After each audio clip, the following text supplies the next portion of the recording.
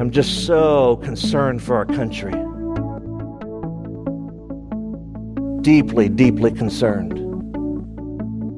On all levels. I mean, the church across America should be at the forefront right now. And we should be leading. The world should be looking to us going, man, we don't agree with you guys, but you must believe what you're saying because, wow, something's going on. And there's been this lack of biblical discipleship that's gone on in the American church for centuries. And now we're reaping the consequences of that disobedience. Welcome to This Day in the Word with Pastor John Couch, the radio teaching ministry of This Day Ministries. It is a joy to have you listening today, and we pray that you will be encouraged, challenged, and motivated to live for God like never before. And now, with today's message, here's Pastor John Couch. Oh, Father, we come before you and we just simply cry out to you, oh God. As we yield ourselves to you, would you open us up? I pray that there would not be any hard hearts, nor callousness, nor being stiff-necked and rebellious, but I pray that we would hunger for truth. I pray that we'd hunger for your righteousness. I pray that we would hunger and thirst and desire with such a tenacity, oh God, that all we want is you are the air that we breathe. So, Father, we pray that you'd speak. We pray that as you use these next 40 days of prayer that we're launching into tomorrow, God, I pray that you'd use it as a pivotal moment in our church, that we can look back on this gathering, coming together in united prayer, united Scripture, and praying for the awakening, praying for the revival, praying for a mighty move of you. And so, God, would you do that work? We cry out to you. We hunger for you in a way that we know that when we embrace our rescue and understand our rescue, giving our lives to you, oh God, is no longer a difficult task.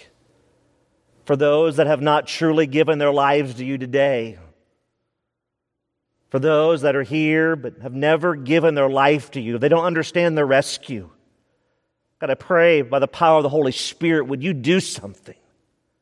Would you move in a powerful way to remove the scales and blinders?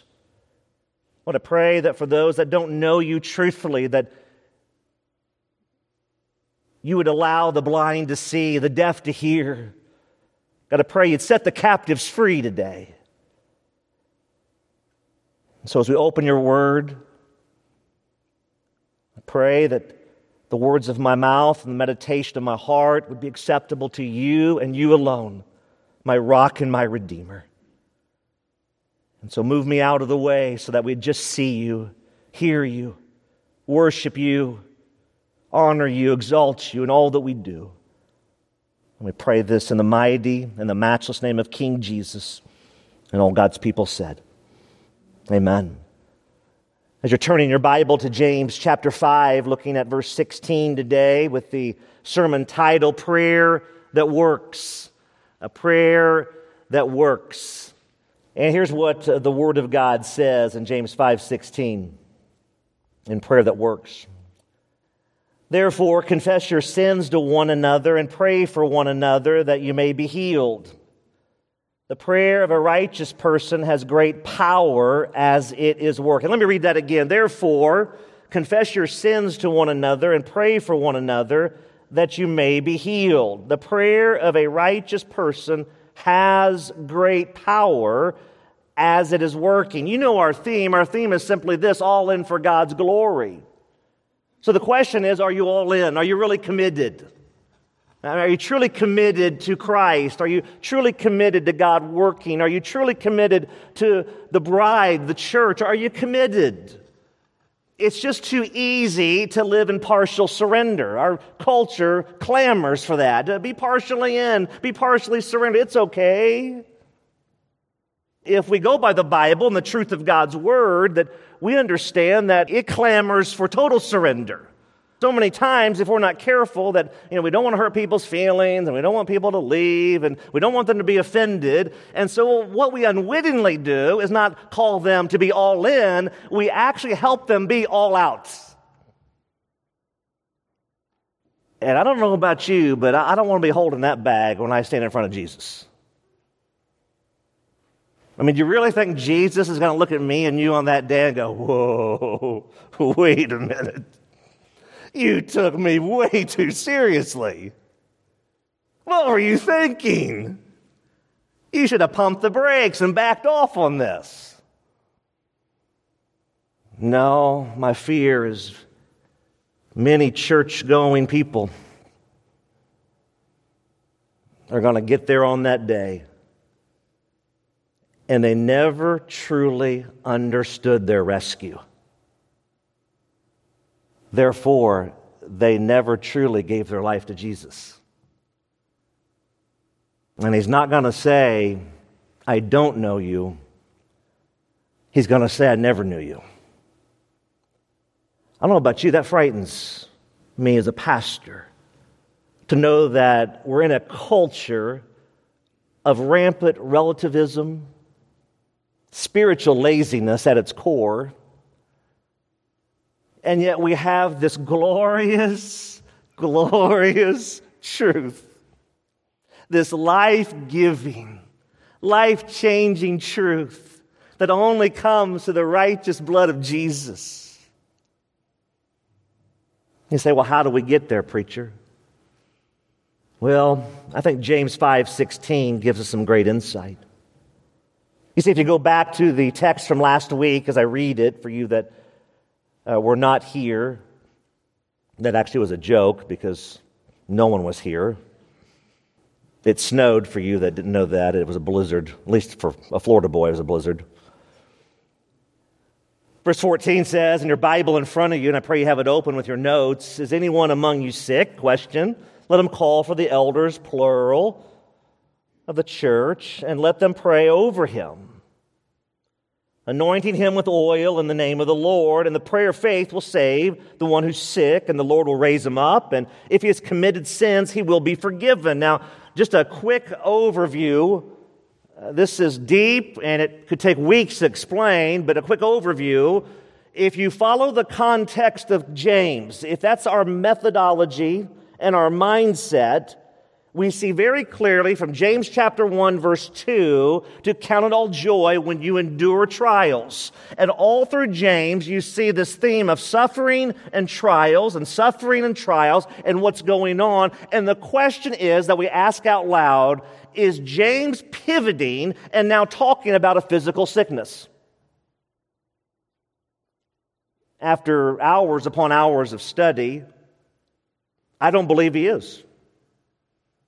Now, do we pray for those that are sick? We shout a hearty amen. Of course we do. But when you think through that, the key on this is really to look at this thought, and that is this: we all are spiritually weak from time to time when we go through suffering, amen? The enemy pounds our sails. He's just boom, boom, boom. We can't figure it out. We don't know why God's not going our way. It can be very discouraging.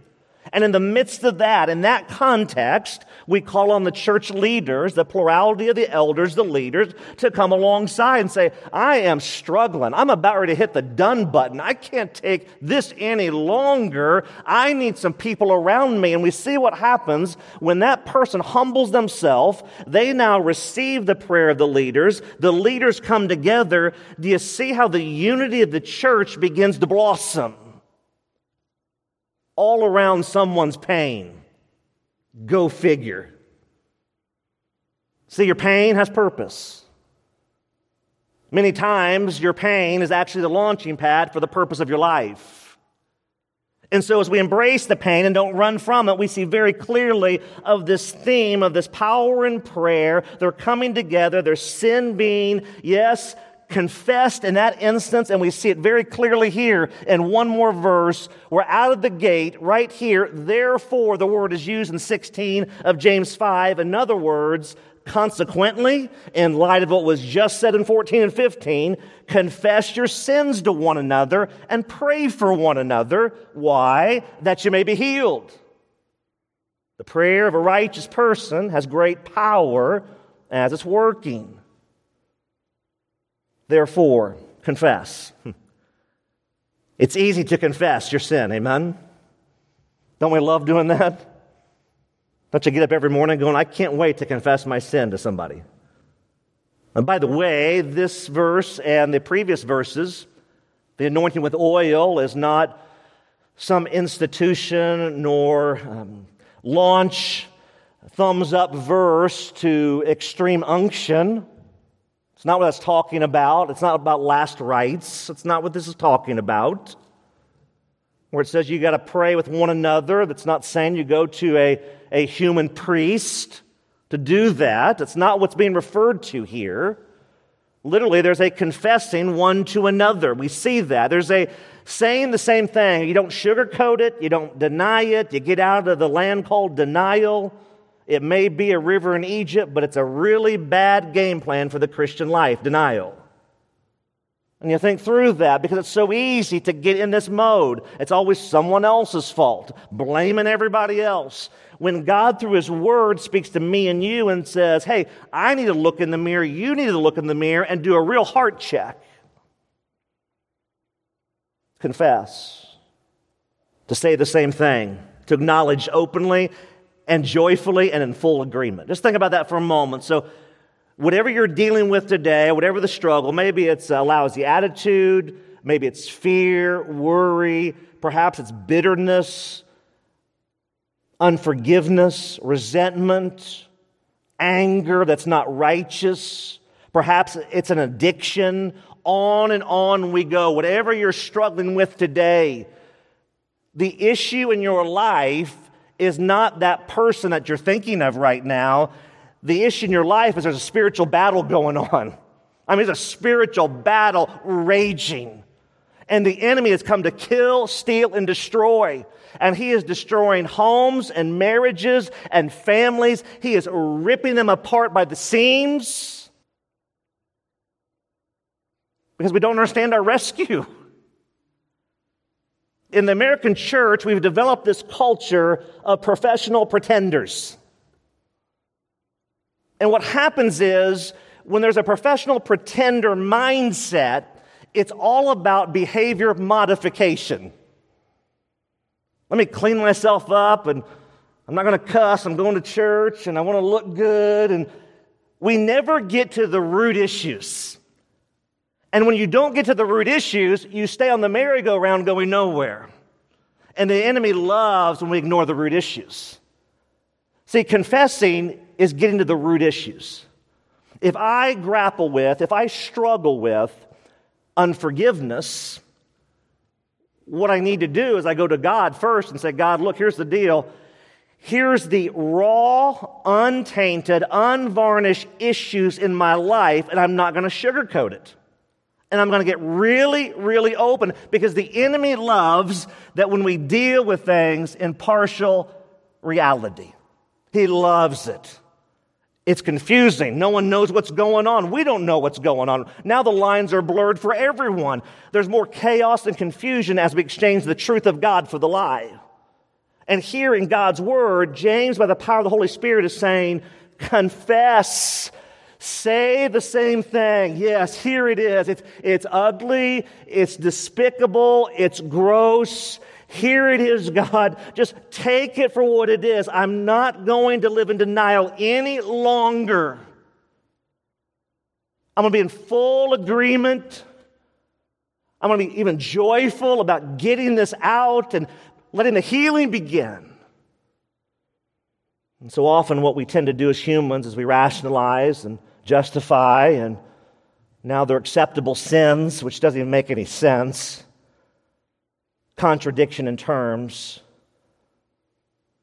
but he says, confess your sin. Just think about that for a moment. So have you ever been like in a men's gathering or a ladies' gathering, a student gathering, a Sunday school class, a community group? And, it's so easy in all these groups just to go surface level, right? We're in surface level. And, hey, how you doing? Great. How's your week? Amazing. Are the Bucks going to win the Super Bowl? Praise Jesus. Whatever's going on, right? I mean, you're doing your deal. You're just kind of surface level, just enjoying life. Life is grand. And what happens is your life goes nowhere because there's no depth. There aren't any roots. The first sign of the storm, you'll be blown and tossed to and fro. But what happens, though, when you're in that men's gathering and you get out from under the surface stuff and some brother has the courage to say, hey, I'm struggling with X. You hear a pin drop, don't you? And then you got the other 9 or so brothers and they just start leaning in, don't they? Why? Because authenticity is attractional. When we're not authentic, we unwittingly are helping the ship sink. It's all about getting real and going, I'm struggling. I need your prayer. I need some help. Confess. It's risky, I get it. It's hard to be transparent. It's really hard to be vulnerable, especially for dudes. Those 2 words aren't in our vocabulary. But to be the leaders in our homes that we need to be men, we got to start leading in this, to get real, to get honest, to get open, to say, man, I need some help in this area. I need you to come alongside me. I need you to help bear my burdens. I need you to get under me, so to speak, and hold my arms up in the battle. I can't do this alone anymore because you guys know this. Isolation is a tool of the enemy. If he can just get us isolated long enough, we are burnt toast. And that's what he's done here in COVID. It's just revealed how lazy we really are spiritually across America. I love the house church in China. I love the radical movement of David Platt. In April, they're having a gathering from 7 o'clock at night till 1 in the morning where he preaches for 4 hours. And the other 2 hours, they pray and sing. How many people will sign up for that? Go to the ball game. Go to kids' cheerleading and soccer. And yet the one thing that will really feed our dying, weary souls. It's snowing outside. Yeah, maybe next week. And we scratch our heads. We just scratch our heads going, why are things a mess? We typically reap what we sow. Confession is so key. What is God asking you to confess today? That's why key number 1 is so important. Key number 1, I want you to write it down in your notes. Confessing our own sins, not someone else's, our own sins to one another. And praying for one another, it's a combo deal, by the way, are both great drivers towards biblical humility and biblical accountability and biblical unity. Let me say that again. Key number 1, confessing our own sins to one another and praying for one another are both great drivers towards biblical humility, biblical accountability, and biblical unity. You could call it getting right with God and then getting right with your brothers and sisters. Again, humility is attractional. There's something about it. When you come across a humble man, a woman, a student, a child, there's just something about it. It pulls you in a good way. There's that unity, and it's a trait of a true believer. There will be an ongoing humility that's ever growing in the life that's being sanctified. For those that are prideful, that are arrogant, A, number one, God's opposing you, if that's you. B, it's a repellent. C, it's going to infect everyone that you're around. Humility does the same thing in the positive light. It's so key that we think through this because Scriptures are so critical that when you read the Scriptures, when you see God's Word, when you see that His Word is truth, and Jesus said in John 17 in the high priestly prayer, He said, Father, sanctify them by your truth, not a truth, not what the world's saying, not what Washington's saying. No, He said, sanctify, cleanse, make holy, set them apart by your truth. Set them apart by your truth. We got so many people. I see this every week. Every week I see families that are being destroyed by the enemy because they're not walking in truth. If you're not in the Word, if you're not in corporate prayer, if you're not confessing sin, if you're not around a believing body on a regular basis, the enemy is going to pick you off. If you sense a desperation in my voice, there is. We're in a desperate time in our country. You just can't continue to go along. Hope this works out. No, we have an opportunity. I see this as a glorious opportunity. We have an opportunity to go live the gospel, to go make a difference, to live on the edge for Jesus, to be like Paul, that I'm determined to know nothing but Jesus Christ and Him crucified. You say, that's not going to be popular. Of course it's not. In the high priestly prayer, if you read it in John 17, right there it says, they hated me, Jesus says, and they hate them, us, the disciples, the believers. Are you in? Or is the reality you're really out? Well, here's what God's Word says about confessing, the importance of it. Proverbs 28:13. Whoever conceals his transgressions will not prosper. But, I love this, he who confesses and forsakes them will obtain mercy. Did you catch that? So when we cover up and we say, look, I'm not going to deal with this, I'm going to bury it. Well, here's what we learn. The more we manage sin, the more that sin will begin to manage us. And it will begin to have a stranglehold on your life. The Bible says you'll be caught in the cords of sin. I mean, you are caught. You are entangled. Right here, Proverbs says, but he who confesses and forsakes, repents. I'm walking in this direction towards sin. I see it for what it is. The blinders have been removed. I understand my rescue. I don't want that any longer. I turn. I do a complete 180, not a 360. I do a 180 and I flee and I run. That's what God has called us to do. I love what Psalm 32 says, 1 through 5. This is David, and he sinned. And this is the result. He says, blessed is the one whose transgression is forgiven, whose sin is covered. Blessed is the man against whom the Lord counts no iniquity, and whose spirit there is no deceit. Now look at verse 3. For when I kept silence, when I did not confess, my bones wasted away. Physical pain in this instance, just not spiritual, but physical pain. Through groaning all the day long, for day and night, your hand, O God, was heavy upon me. Have you ever been there before? Where you're walking in disobedience, you know what you need to do, and God's hand is just heavy upon you. Oh, I pray today, if that's me and you, I pray we'll repent right now. My strength was dried up as the heat of summer. Selah, I love that. I acknowledged my sin to you. Did you catch that? I acknowledged.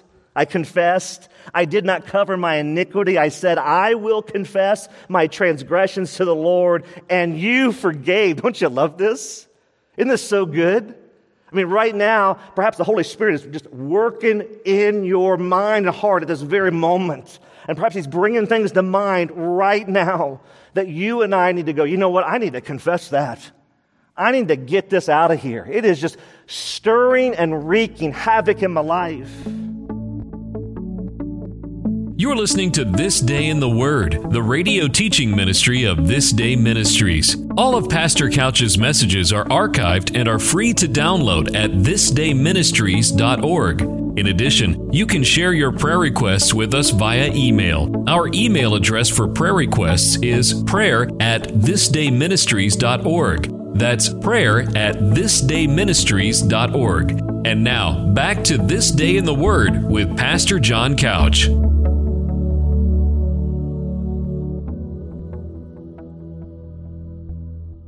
I love 1 John 5:8 through 9. We often quote just verse 9, but look at 1 John 5:8 as well.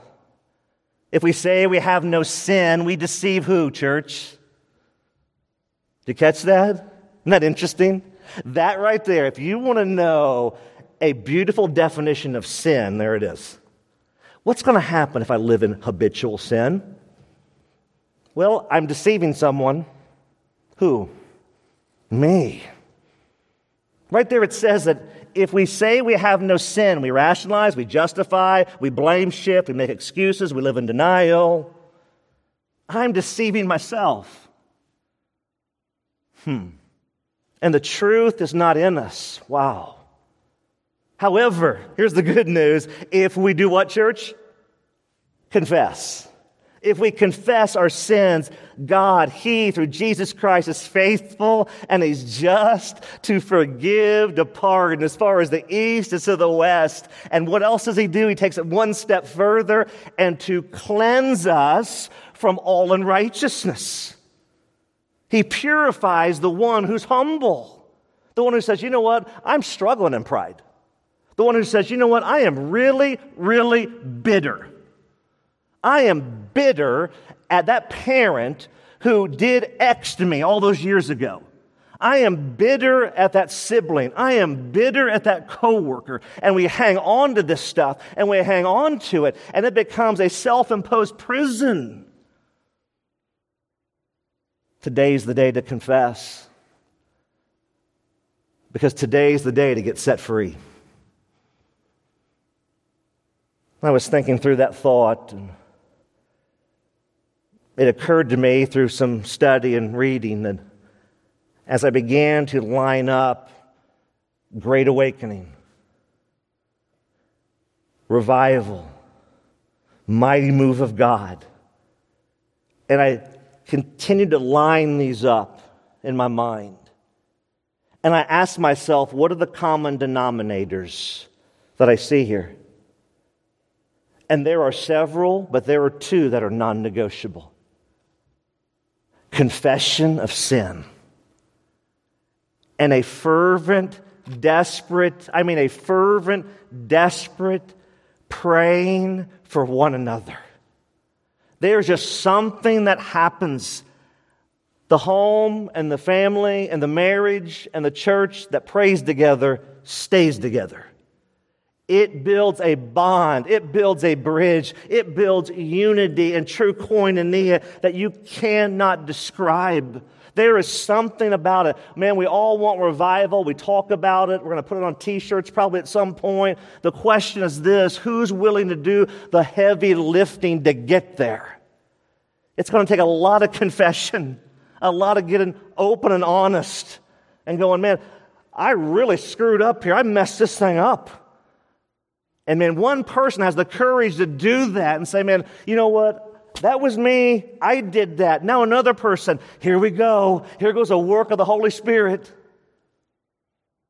But if we're not careful, we live as professional pretenders and continue to quench and grieve His work. When you think about that, and we so often endorse complaining as the me monster wants to get fed, but we resist confessing because we don't want to kill the me monster. Well, what's going to happen in this context from James if we confess, we pray for one another, we encourage one another?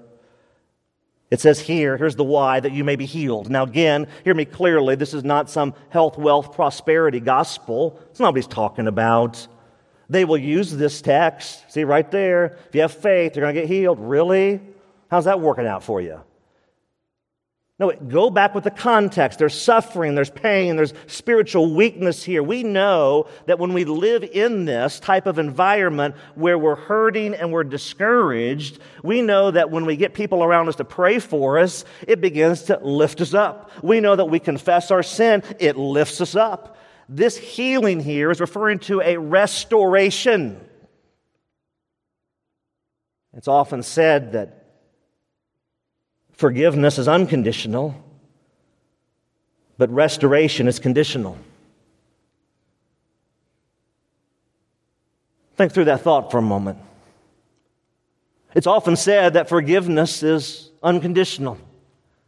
But true restoration by party A and party B, there has to be both parties come to the table and say, I'm going to own my sin. I'm going to own my issues. I'm going to look in the mirror and I'm going to deal with me and no longer focus on you and vice versa. And that's when the restoration begins.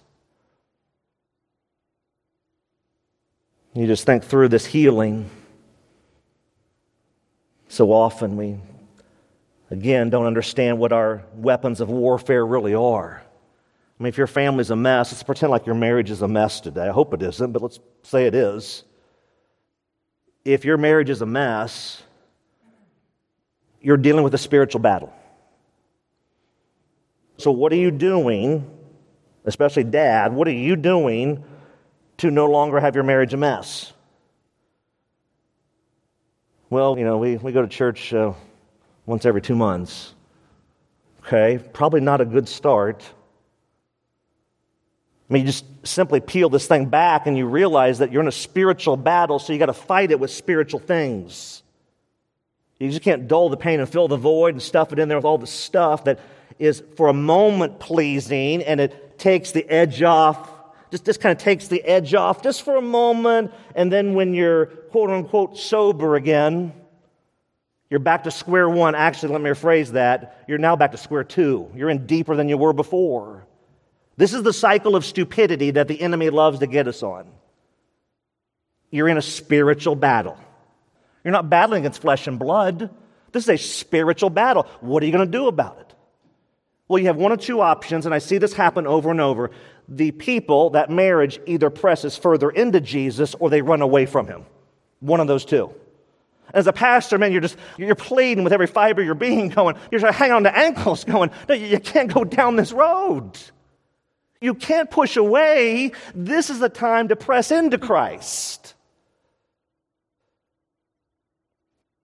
But spiritual blinders and deception and deceit, there's no healing, there's no restoration. And that's why the key number 2, I want you to write this down, a humble person, key number 2, a humble person who is willing to get honest, that's key. So the humble person is willing to get honest about their personal indwelling sin through confession and repentance can expect from God's word to be restored. Now, I'm going to explain this.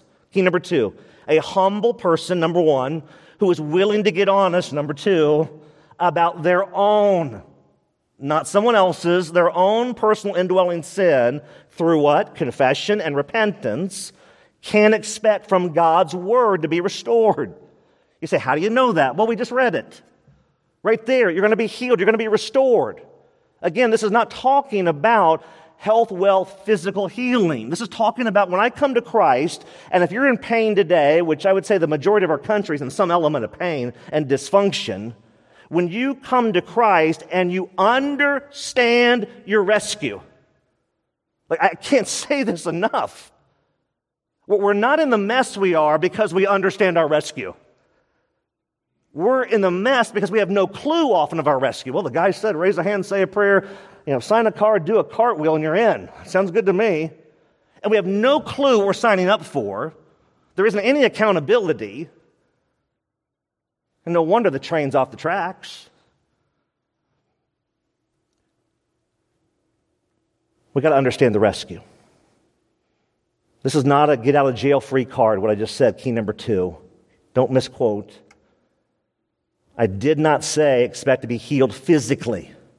talking about a spiritual restoration. That when we come to Christ and we understand the rescue, that the pain may be there. By the way, do you know this? That sin, as it takes you farther than you ever wanted to go, and will require, as the old saying says, a price far greater than you ever wanted to pay, and it will keep you far longer than you ever wanted to stay. Do you understand this, church? That there are some sins that the consequences go on for a lifetime. Period. Does it mean that you can no longer have joy? Of course not. But in a broken, fallen, depraved world, when we inflict sin upon others, sometimes those consequences last a lifetime, and the same works towards us, that when it's inflicted upon us, the consequences are vast. Some of you are living this today. People in your lives have made bad choices, and now you're trying to clean up their mess. And what happens, you get on this cycle and this merry-go-round going nowhere. I'm just so concerned for our country. Deeply, deeply concerned. On all levels. I mean, the church across America should be at the forefront right now. And we should be leading. The world should be looking to us going, man, we don't agree with you guys, but you must believe what you're saying because, wow, something's going on. And there's been this lack of biblical discipleship that's gone on in the American church for centuries. And now we're reaping the consequences of that disobedience. What about this humility? What about this contrition, this repentance? We'll write down 2 Corinthians chapter 7. Write this down, 2 Corinthians 7, 9 through 10. Paul writes here to the church in Corinth. He says this, "As it is, I rejoice, not because you were grieved, but because you were grieved into," what, church? Repenting. Did you catch this? That there's a grieving that I want to repent. Well, you preach and you plead with people. And you can see the stiff neck, the brazen forehead, the calloused heart. And your heart just breaks. It breaks. It breaks. Oh, I pray we'll be grieved into repenting. For you felt a godly grief, so that you suffered no loss through us. For godly grief produces, it's working, it's doing something, a repentance that actually leads to salvation. Did you catch this? See, when you understand your rescue, there's a godly grief. When you understand your sin against a holy God, there's no sauntering into His presence. There is just a, God, will you accept me? There's just a holy awe and reverence. The fear of the Lord is the beginning of wisdom, and knowledge of the Holy One is understanding. It's a true fear. It's a contrition that leads to salvation without regret, whereas worldly grief produces death. Think about Hebrews with that worldly grief. Think about Hebrews 12, 1 through 2. Write those verses down. Hebrews 12, 1 through 2. I love this. I love this. "Therefore, since we are surrounded by so great a cloud of witnesses," you got the hall of faith, right, in Hebrews 11. "Let us," did you catch this? "Let us lay aside." Some translations say cast off, throw off. "Every weight and the sin." Did you catch this? Let us cast off every weight. So here's the deal. You today may be in good things, but they're not God things. And the good things can weigh you down. And the good things can keep you from Jesus. And maybe today, as the Holy Spirit speaking to your life and my life, maybe right now in your mind's eye, you're going, yep, that's a good thing, but it's not a God thing. God didn't call me to this. He didn't ask me to do this. This is me leading. We're to cast off every weight. I mean, just to heave it, to cast it off, and the sin that does what? Which so easily entangles and snares, it closely clings. And let us run. Let us run with what? Weariness? No. Run with exhaustion? No. Run with Endurance. I mean, did you catch this? James has been talking all through James about being steadfast. Hey, did you ever consider the prophets, he said? What about Job? Did you consider what's going on in the Old Testament people's lives? Let us run with endurance the race that is set before us. And here's the key, looking unto Jesus. There it is. If you want the cliff notes to the mess in your life, there it is. Just look to the King. Understand your rescue. Give all your pain to Him. Watch Him work in your life in a way that you can never hope, dream, or imagine. Who's what? The founder. He's the author. He's the perfecter, the finisher of our faith. So how do we weave all this around into the final portion of the verse? The prayer of a righteous person has great power as it's working. Just think about that. The prayer, okay, communication to God, not trying to strong-arm God into our will, but joyfully conforming to His will. That's prayer. The prayer of a righteous. How do we get there? How do we get to being righteous? Well, let's look at Scripture. Think about this. I mean, just think for a moment, righteous. What is that? Well, it means this being acceptable to God. So, question to me and you today, are you and I acceptable to God on our own? Well, if you understand your rescue, your answer would be a resounding no. My fear is, though, I think there's many people that will say that but actually don't believe it. You say, well, how do you know? Well, you just watch them. They think they are okay on their own. Why? Because they're living their life on their own. I mean, Jesus is somewhere on the fringe. When you get in a jam, hey, quick, got to call my divine butler to get me out of this mess. But I love Jesus. I was 6, got baptized, walked an aisle. Narrow is the way. Narrow is the way that leads to life. Few will find it. Broad is the path. Broad. Many will go in by it, and there's great destruction. Oh, how I fear today across America how many good church-going people are not on the narrow path. They're on the broad path. And my heart breaks. That's why key number 3, our last key, is so important. And here's what it says. When you internalize, that's key, when you internalize the deep spiritual weightiness that your righteousness is only found in Jesus Christ, your prayer life will be powerful and effective. Let me say that again. Key number 3, when you internalize the deep spiritual weightiness that your righteousness is only found in Jesus Christ, your prayer life will be powerful and effective. You're probably asking, where do you get that one from? Well, look at the last part of verse 16 of James 5 in the Bible in front of you. The prayer of a righteous person has great power as it's working. The best commentary on Scripture is Scripture itself. And as we delve into this last and final point, the question hit me this past week. I asked it to myself and I ask you out loud. But what happens when you and I pray? Let me ask it a different way. What do you think happens in the halls of hell when you pray? Like when you and I wake up in the morning, do you think Satan and his minions go, oh no, he's awake, we're in trouble. Oh no, she's awake, we're in trouble. Or do you think that when we wake up, when we pray, that Satan and his minions laugh hysterically as our prayers hit the ceiling? See, it all goes back to, do you understand your rescue? You say, how do you get there? Well, in James 5:16, it says this, the prayer of a righteous person. Do you notice it doesn't say the prayer of a self-righteous person? It says the prayer of a righteous person.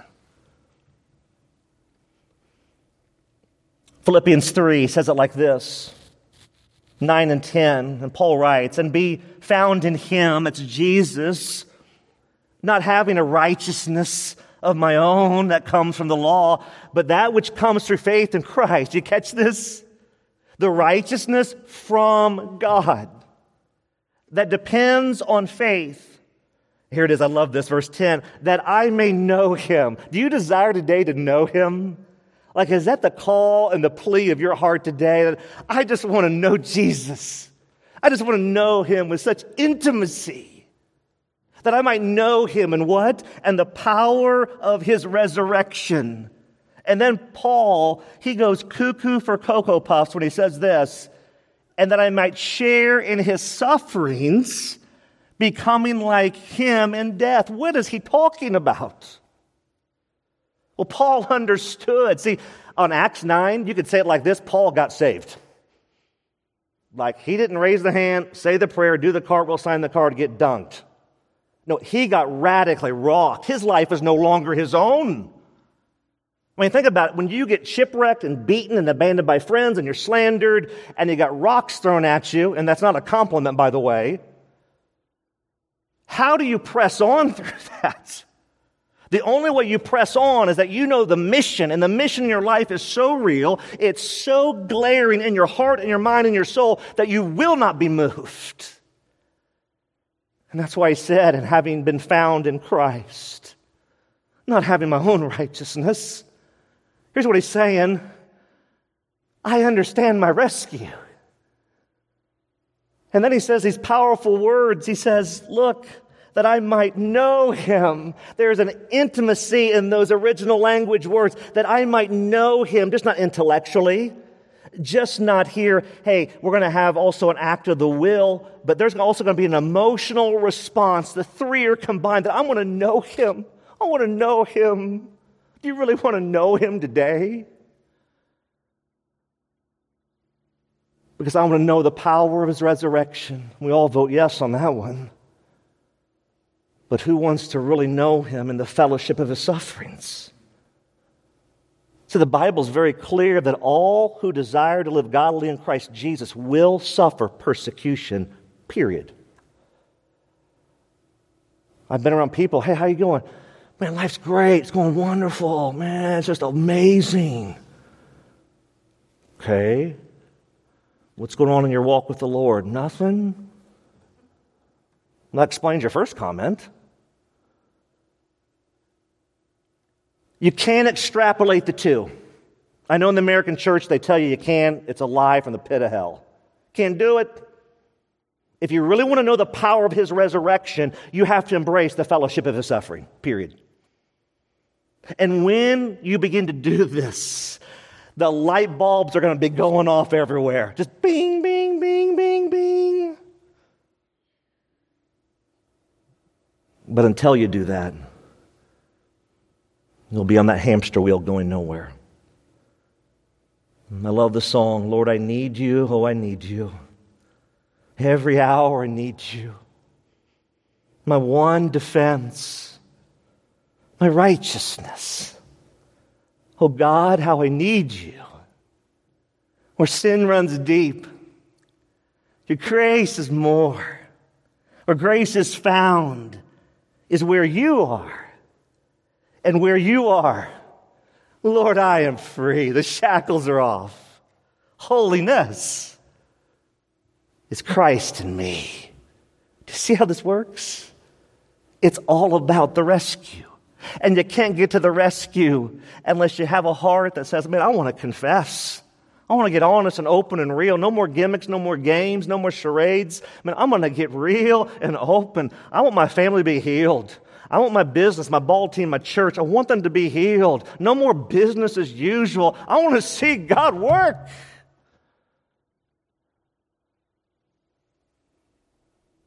And I just wonder how many people really echo that sentiment across our country. And that's why the takeaway question is pretty simple. It's just simply this: is my prayer life working? Is my prayer life working? Not in a pragmatic sense. No, you've missed the whole point. Is it working in a spiritual, effective sense? Blackaby said it like this. I love his quote. Simply knowing about the truths of God does not mean they have become part of your life. I would tweak his thought just a bit. Simply knowing about the truths of God does not mean that His truth rules and governs your life. I know about Jesus. Great. Does He own you? Now, wait a minute, Chief. But that's what Scripture commands. Not to create church attenders, not to create false converts, not to create backsliders, fully devoted followers that are all in for His glory. And that's why the action step is so important. Here it is. Write it down. I will strive daily by the power of the Holy Spirit. That's an assumption. That's true. Can't do it on our own. To do what? Confess my sin? Repent from my sin? Pray for others as I look away from myself or self? And seek to abide in the righteousness of Christ. Think about how full a day this is going to be for you. I will strive daily to confess my sin, repent from my sin, pray for others as I look away from myself, and seek to abide in the righteousness of Christ. Can you imagine if me and you, everyone in the room today, is doing this all week long next week? Can you imagine what's going to happen next Sunday morning? Woo, watch out. I know I'll be here. Can you imagine what would happen? But if you don't understand your rescue, it's just going to be another week of floating along, casual Christianity. Oh, I pray we repent. I'm calling on the American church to repent. The spiritual crisis we're in can really be solved in two ways. Step number one, just truthfully assess where your life is, your family, your business, your ball team, your church. Where are they spiritually? Truthfully, where are they? That's step one. And then when you truthfully look at that and are honest and open, and now you can go on to step number two and say, look, and we're going to repent from this and begin to make disciples, because that's the issue. We've gotten away from this making disciples, this real, fully devoted followers of Jesus. Yes, it's hard. Yes, it's messy. I get it. But we're called to do it. And that's why, in conclusion, D.L. Moody said it like this: what makes the Dead Sea dead? Because it is all the time receiving, never giving out anything. Why is it, he says, that so many Christians are cold? Because they are all the time receiving, never giving out anything. Father, we come before you, and I pray we'd confess right now. I pray we would just begin to confess all over this room. Turn and repent. Confess your sins to one another and pray for one another. Why? That you may be restored. The prayer of a righteous person has great power, and it's working, it's doing something, it's producing. Oh, Father, I pray today, if you are hearing God's voice, if you're hearing the Holy Spirit right now, don't rebel. Don't rebel any longer. Run into the arms of the Savior. He's waiting for you. Don't rebel. Don't stiffen your neck. Oh, God, I pray, would you do the work? Would you do it now?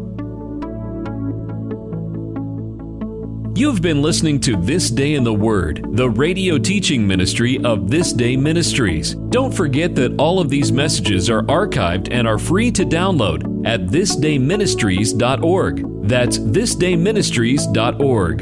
In addition, if you have been blessed by the teaching of God's Word during This Day in the Word, we would love to hear from you. Our email address is info@thisdayministries.org. Thanks again for listening as we strive to honor Christ and impact our world as we spend this day in the Word.